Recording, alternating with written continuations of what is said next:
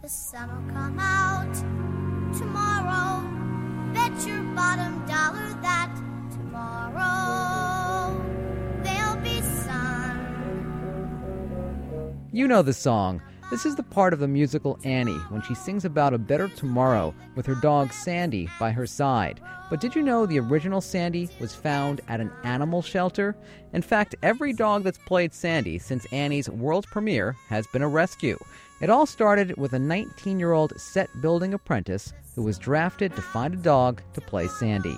Good morning. I'm George Bodarky, and this is Cityscape on 90.7 FM and WFUV.org.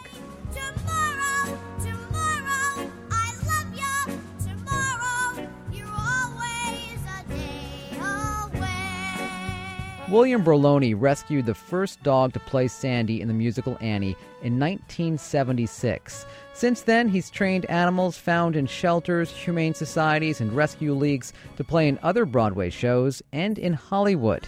He details his experiences in a book called Broadway Tails, Heartfelt Stories of Rescued Dogs Who Became Showbiz Superstars. William's with us now in the studio. Thank you so much for coming in. My pleasure. Can I call you Bill? You absolutely can. Well, I will then. William makes me sound really old. All right, Bill. The comedian and actor W.C. Fields once said, "Never work with children or animals." How do you respond to that statement? Well, recently in a Playbill interview, the creator of Annie, Martin Charnin, actually was quoted as saying, "Always work with kids and animals, obviously." It's great. I'd rather work with kids and animals than with adults anytime. How long have you been working with animals now? I actually trained the original Sandy in the original production of Annie 36 years ago. Wow. How did that come to be? Oh, it's sort of a unique story in that I'd graduated high school, wanted to be an actor.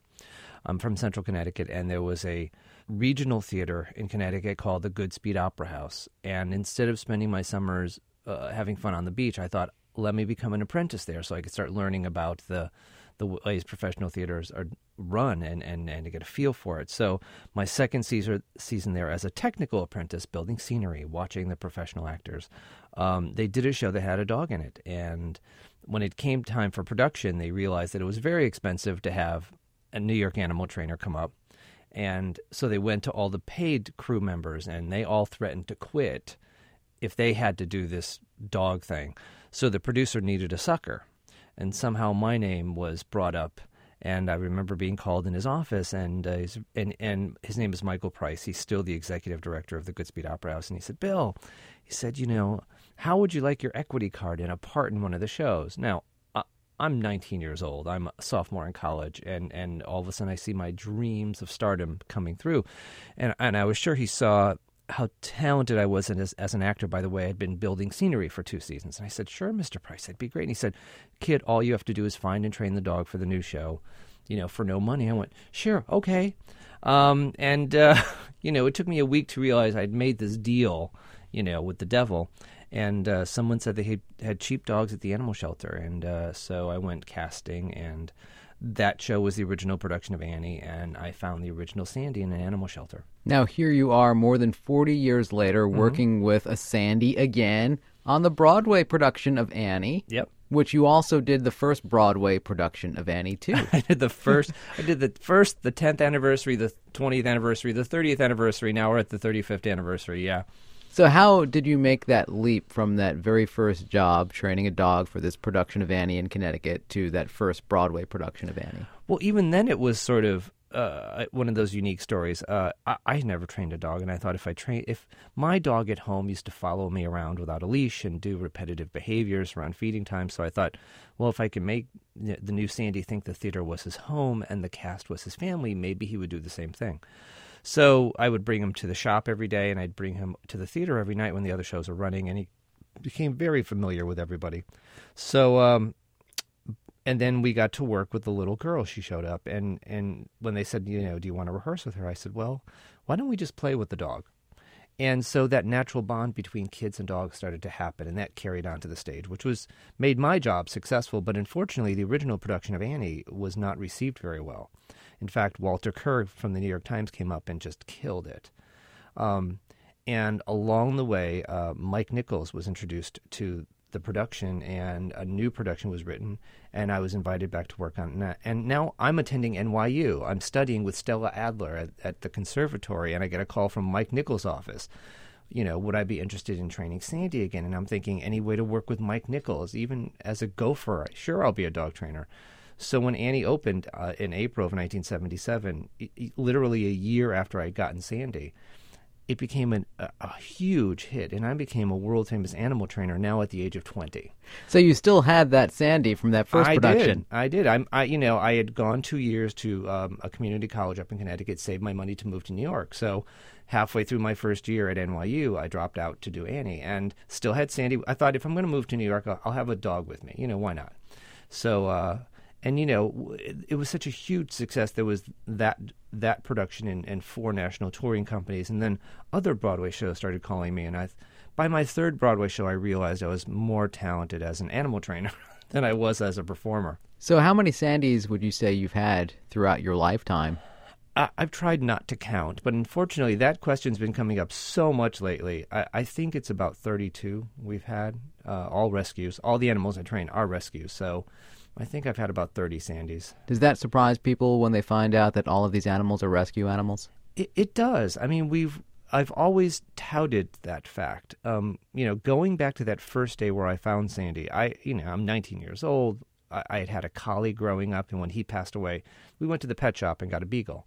So here I am, 19 years old, and I go to animal shelters, and I had no idea that animals were kept in those kind of conditions, or that people abandon animals. And I was profoundly moved. I mean, I really didn't know that, and I loved animals so much that I made a promise to myself that when I grew up, if I got a dog, I would rescue one. Well, I just kept that promise throughout my career. And it seems such, in every show we do, we tout that, and we try to make a point of that, because there's such wonderful animals languishing in animal shelters. I don't understand why we continue to reproduce them in puppy mills and catteries and sell them in pet shops. So we're always encouraging people to rescue. Sandy is a mutt, right? Mm-hmm. Now, do mutts make better Broadway actors than other breeds? No, I don't think so at all. In that mutts are the jack of all trades. In that purebreds do one thing well. They were bred to either hunt, they were bred to either, scent, they were bred to protect.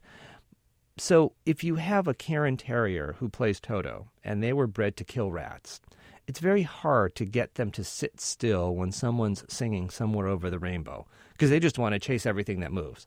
So I'm fighting the genetics on certain when you're using purebreds. But with mutts, they're good at everything. I mean, nature has done its thing, so they do everything well, and I just find them easier to work with. But, again, we use purebreds all the time. I know that you recently worked with bloodhounds for the Broadway production of A Christmas Story. How did that go for you? Oh, my goodness. We rescued a brother and sister from Bloodhound Rescue of Ontario, Pete and Lily. And I've had bloodhounds before for an Andrew Lloyd Webber show, and they're the sweetest dogs. Dumb as posts, because everything is about their noses. It's all their olfactory senses, and so they're always sniffing, and they don't pay attention to anything. So it was interesting how to create behaviors that were centered around sniffing things.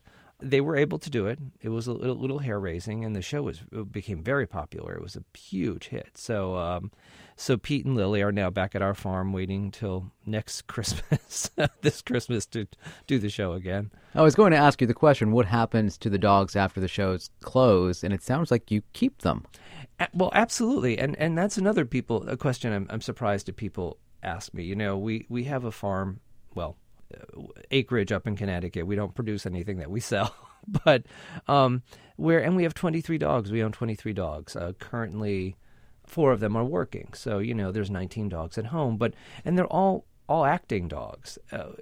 It would seem to me really irresponsible to adopt a pet, exploit it for money, and when the show closed, get rid of it. As a pet owner, they're our family, they're our pets. So when they're not working, it doesn't mean we don't love them any less.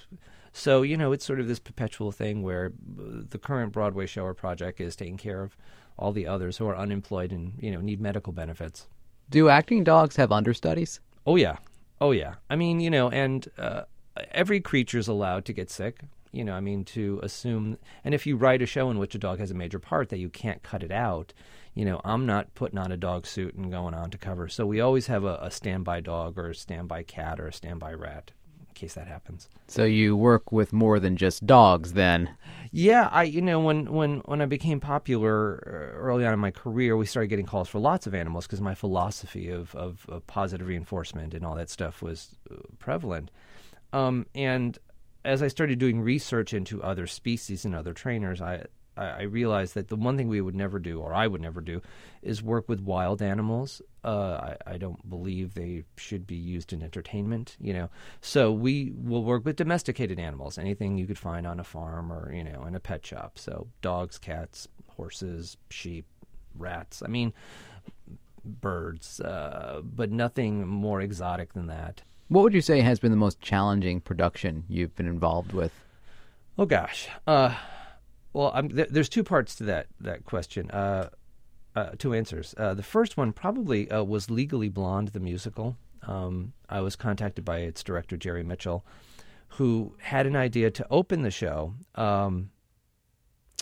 We had a meeting, and he said, Bill, I've got this great idea for Legally Blonde. And for those of you who don't know Legally Blonde, it's about Elle Woods, this girl from UCLA who goes to Harvard to follow her true love and ends up finding herself. Anyway, takes place at the sorority in California, and the girls can't find Elle. And her dog comes out and tells them where she is. Now, when Jerry said that to me, I said, tells? He said, yes, he's got lines. I went, Bruiser has lines. He goes, yes, he's got 5 lines. And then, he said, it'll just be a great opening. And I went, Jerry, I said, you really want to open the show and all the exposition depending on the actions of this dog? Because if the dog doesn't say the lines, where do we go from there? He said, no, I know you could do it. So that has become one of the most challenging things for us to do. And Bruiser is a Chihuahua, by the way. Right, and not a St. Bernard or something who's got a little tiny Chihuahua who has to come to the middle of the stage and bark, repetitively in front of the audience, the orchestra, and 18 chorus girls. So we were able to figure that one out. So that's always hair raising to me. Now, are you always just off stage just in case something goes wrong? Oh yeah, it's the animal has to be commanded by someone. And whether it's the actor on stage or us in the wings, someone is always in control, and we often balance that so the audience is unaware where the commands are coming from. So are you training the actors how to work with the animals too? Oh, absolutely. I mean, if you think about it, cinematically, when we do films, I'm behind the camera, so you could cheat the angle so it looks like the dog is looking at the action. But if Sandy came on stage, center stage, and looked in the wing to get the command and then executed it, the audience would be like, why is he looking to the side? So, the original Annie and I, decided that she was going to become a trainer, and she was going to give the commands, and the dog was going to love and respect her as much. And that's the theory that we've brought through all the training, is training all these actors to be handlers. Have you ever had a situation where the animal just didn't like the actor that they were working with? Oh, there have been more than you would think. I mean, if you were casting a show and this character had to interact with an animal, you would think that you would ask the actor if they were allergic, afraid, or unfamiliar. You would think, especially if it's the star of the show. Or if you did ask that question, you would think the actor would tell the truth. But often, I would say 10% of the time, I get into a rehearsal room and we've got, 4 to 6 weeks before opening night, and the person I'm working with says, yeah, I love dogs. I've never had one and I'm allergic, but I love them. And when I bring that up, the producer's like, well, what are you going to do about it? As if it's my problem. What do you do about it? It's, again, why would a creature, these creatures look to us to please us. Why would you please someone who doesn't want to have anything to do with you? And so, it becomes a really messy show about, roast beef in someone's pocket because the dog's now working for some high-value food motivator as opposed to, because they want to and they care for that person. I did a show with Kate Burton. It was called Alice in Wonderland, and I showed up during tech rehearsals with a cat. She was the kitten and she was allergic. And the director said, "What are you going to do about it?" It was like, "What am I going to do about it?" I mean, so we took the cat out and had to give it weekly baths to, make it hypoallergenic. But again, I was flabbergasted that the star of the show would get hives. I mean, So almost like anything for a part, right? I guess, but ultimately, when an animal loves you on stage and that relationship is real, it's very moving. It's very powerful. Again, the reason we wrote this musical, the question is, why do animals garner all this attention? As an actor, and when we go to the theater, I know that I'm pretending, you know that I'm pretending, and we've all suspended disbelief. But when an animal walks on stage, there's an element of reality that the audience goes, wait a minute, what that animal is doing is real. It's not acting. And it just takes you to a much heightened level of interest, And I try to explain that to animals, that if an animal's looking at you lovingly, the audience is going to attach to you from their heart. So that's the theory that we're bringing into this new musical because of Winn-Dixie. And so it behooves actors to have a relationship with the pets. It's like, if you're going to be in a musical with an animal, be the one who's next to the animal, not the one who's behind, because nobody's going to be looking at you, Do actors ever fall in love with the animals and want to keep them for themselves? Oh, absolutely. Absolutely. If at the end of a run, the actors aren't crying to say goodbye, I haven't done my job. And I've actually had a case where one actress actually stole one of our dogs. It was in Legally Blonde. Her name is Orfeh. We love her dearly. She played Paulette, the hairdresser. And the day she walked into the... Paulette has a bulldog, right? Well, no, Paulette had a bulldog. Okay. But Orfeh fell in love with our understudy Chihuahua, Boo Boo. And she's a very strong-willed woman. And she said, I want this dog. I said, well, you can't have this dog, And we worked together for 3 years. And, she would come to my dressing room and steal him to her dressing room, And she wanted to quit the show. I said, you quit the show, you're not getting the dog. And she stayed for the whole run just so that she could adopt Boo Boo at the end. And again, at that point, I realized he was going to have a better life with her, so it wasn't a no-brainer. But that's about one of the only few times that our actors have actually walked away with the of our dogs. You mentioned that you also do film in addition to doing Broadway. What films have you been involved with? Oh, my goodness. Because I don't go to Hollywood a lot, I do a lot of stuff that's filmed out here. Oh, gosh, my last film was the Meryl Streep, Tommy Lee Jones, Good Hope Springs, that was shot in Connecticut. We did a movie for the Chiller Network called Dead Souls. And then I have this history of working on people's biggest bombs. I mean, going back, it's kind of funny. I worked on a Midsummer's Night sex comedy with Woody Allen. That was one of his biggest bombs. I worked on a film called Neighbors with John Belushi and Dan Aykroyd that was directed by John Avildsen, who directed Rocky, right after Rocky, so that was a big bomb. I did a film with Nora Ephron called Mixed Nuts, starred Steve Martin. Again, titles that you don't, I did a film with Deborah Winger and Nick Nolte. It was... It's forgettable. By Arthur Miller, and I can't remember. I mean, it was like, Arthur Miller, oh my God, and bomb, never even... I mean, so I've done these amazing films that just seems to be everybody sort of misses at the moment. What do you prefer, Broadway to film? Sounds like it. It's... At this point, the hardest thing for me is there's no laws or unions protecting animals on sets. And so when I go into a situation, I'm advocating for very simple, basic conditions so the animals can perform. But in film, they're still considered props and things, and so I don't. It's kind of a fight to get the things that I need. Where on Broadway, I've established sort of a career and a set of standards that everybody knows. What are those standards? Rest periods, a quiet place to sleep, air conditioning when it's warm, heat when it's cold. I mean, these are things that you wouldn't think of denying a human actor, but literally I have to, trade dollars to get an air-conditioned space for the dogs to sit, or a dressing room. Or if I say, after 20 minutes the dog needs a rest to continue, they're like, we can't stop, we got to keep going. Well, but every 50 minutes, the humans get a mandatory break, So it's just stuff like that. And again, it's easier for me to work on Broadway than it is in film. And so, but when you do work in film, it's quicker and you make more money. So I prefer to stay in theater. What happens when a show goes on tour? Are there any special considerations? Well, the first consideration that's always been a problem, and, when we describe my trainers were part trainers, part truckers, because we never fly the animals. In the case of Annie, we're not going to put any of those dogs in the hold of a plane, and they're not allowed on board. So in a national tour of Annie, the trainers are driving from stop to stop. Well, in a national touring company, you do a Sunday matinee. The cast goes to the hotel and sleeps for the trip on Monday.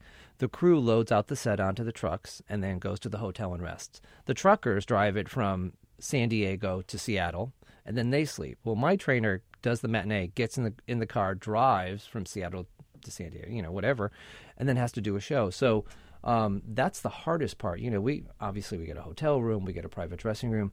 Some theaters on the road don't have enough dressing rooms, and sometimes the dressing room may be a broom closet or it may be someone's office. So finding those places, again, where the animal can rest and be safe, get a little more challenging on the road. In addition to your work on Broadway and in Hollywood, you also work with the Humane Society of New York, right? Correct. What kind of work do you do there? The Humane Society of New York is a no-kill shelter here in New York City. And again, 35 years ago when Annie opened, I voluntarily would do volunteer work for all the animal shelters here in New York City. At one point, the Humane Society of New York, 15 years ago, asked me to come over and, look at their dogs. And I thought, well, I really don't have any experience at this, and I did. So, when I was in town, I'd stop by and sort of temperament test the dogs, and if some of them had problems, set up training programs, and they kept inviting me back. And finally, they gave me a title. I'm the director of animal behavior. And so now I'm a consultant for them, where when I'm in town, I go in once a week, and they can't afford a full-time trainer. So here I am coming in, helping them out, setting up their programs, training staff members, meeting adopters, that sort of stuff on some of the difficult cases. And it just helps ground me. I mean, it's a way to hone my skills, and I'm grateful to them for giving me that opportunity, to have a kennel full of dogs beside mine that I'm responsible for their welfare, for their training, and for their ultimate adoption. So it keeps my skills honed. All right, Bill, anything that I didn't ask you that you would want to mention? No, the current production of Annie is doing very, very well, and it's amazing.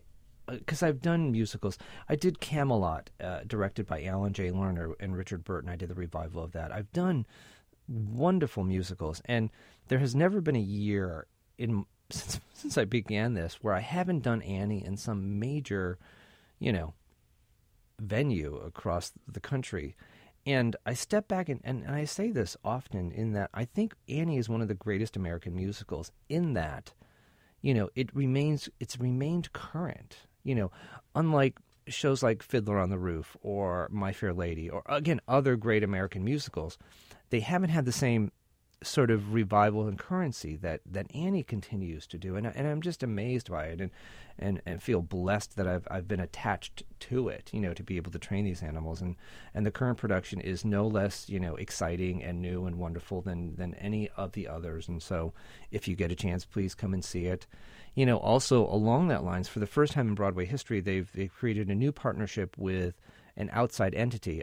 In this case, our producers partnered with Pedigree Dog Food, who have this huge initiative to rescue animals as well. They have a foundation, and $2 of every ticket we sell goes to the foundation to help homeless animals. And currently, since we've opened in October of 2012, they've raised over $500,000 that are going to feeding programs in Nashville and Chicago, and helping shelters on Long Island that were hurt by Hurricane Sandy. I mean, so for me, now I've taken my mission not only to doing interviews, but we've brought in a company who is actually helping us raise major money to help shelters all over the country. So again, entertainment, when entertainment's being used to help others, it just becomes the best type of entertainment. So, come and support an animal, come and see Annie, come and enjoy a wonderful evening, and, walk away feeling good about seeing a show.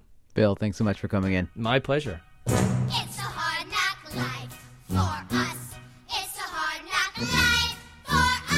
Bill Berloni is an animal trainer for Broadway and a behavior consultant to the Humane Society of New York. He writes about rescuing animals and turning them into stars in his book Broadway Tails, Heartfelt Stories of Rescued Dogs Who Became Showbiz Superstars. Empty belly life, rat smelly life, full of sorrow life, no tomorrow life. You're tuned to Cityscape on 90.7 FM and WFUV.org. I'm George Bodarky.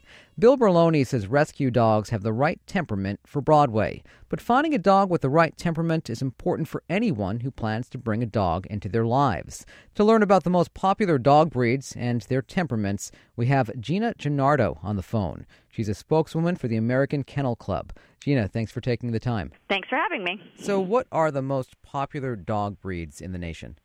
Well, for 22 years in a row, the most popular breed in America has been the Labrador Retriever. And then followed by the German Shepherd is number 2, the Golden Retriever is 3, and then the Beagle and the Bulldog round out the top 5.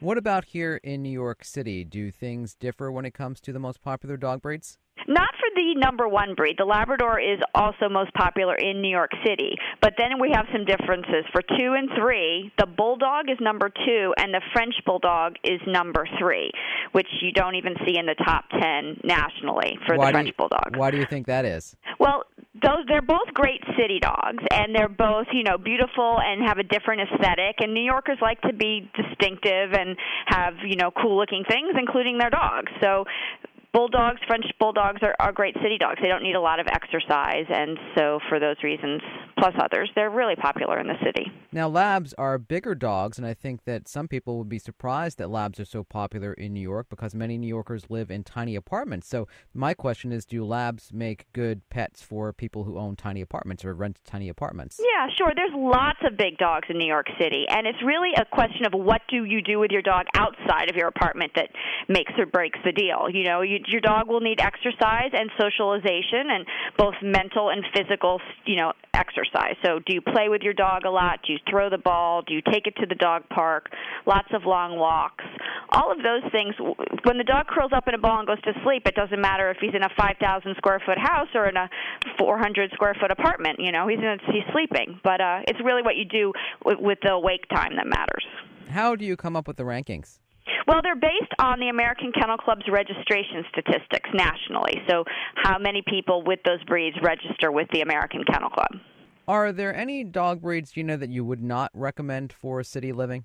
I don't think you can just generally say that. No, I think, you have to pay attention to what you want to do with your dog and how much time you have to give to things like grooming, exercise, if you have time and the money to pay for a large breed to be groomed and the food for a large breed. Those are more important kind of factors than just generically the size of the dog.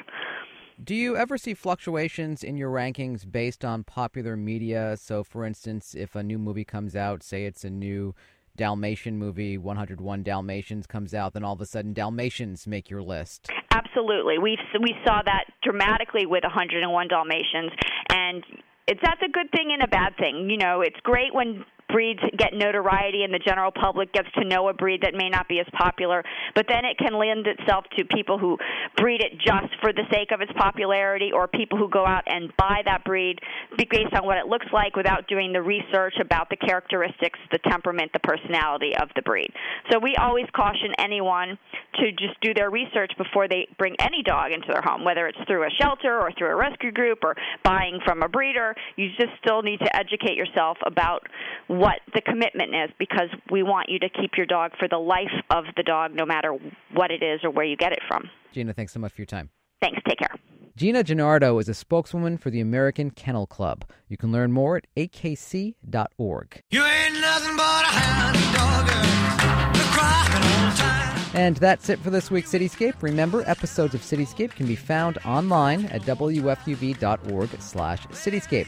Like us on Facebook and follow us on Twitter for updates and tidbits on New York City. We're listed on both as WFUV Cityscape. I'm George Bodarky. My thanks to senior producer Maureen Chin and producer Julie Clark. Have a great weekend.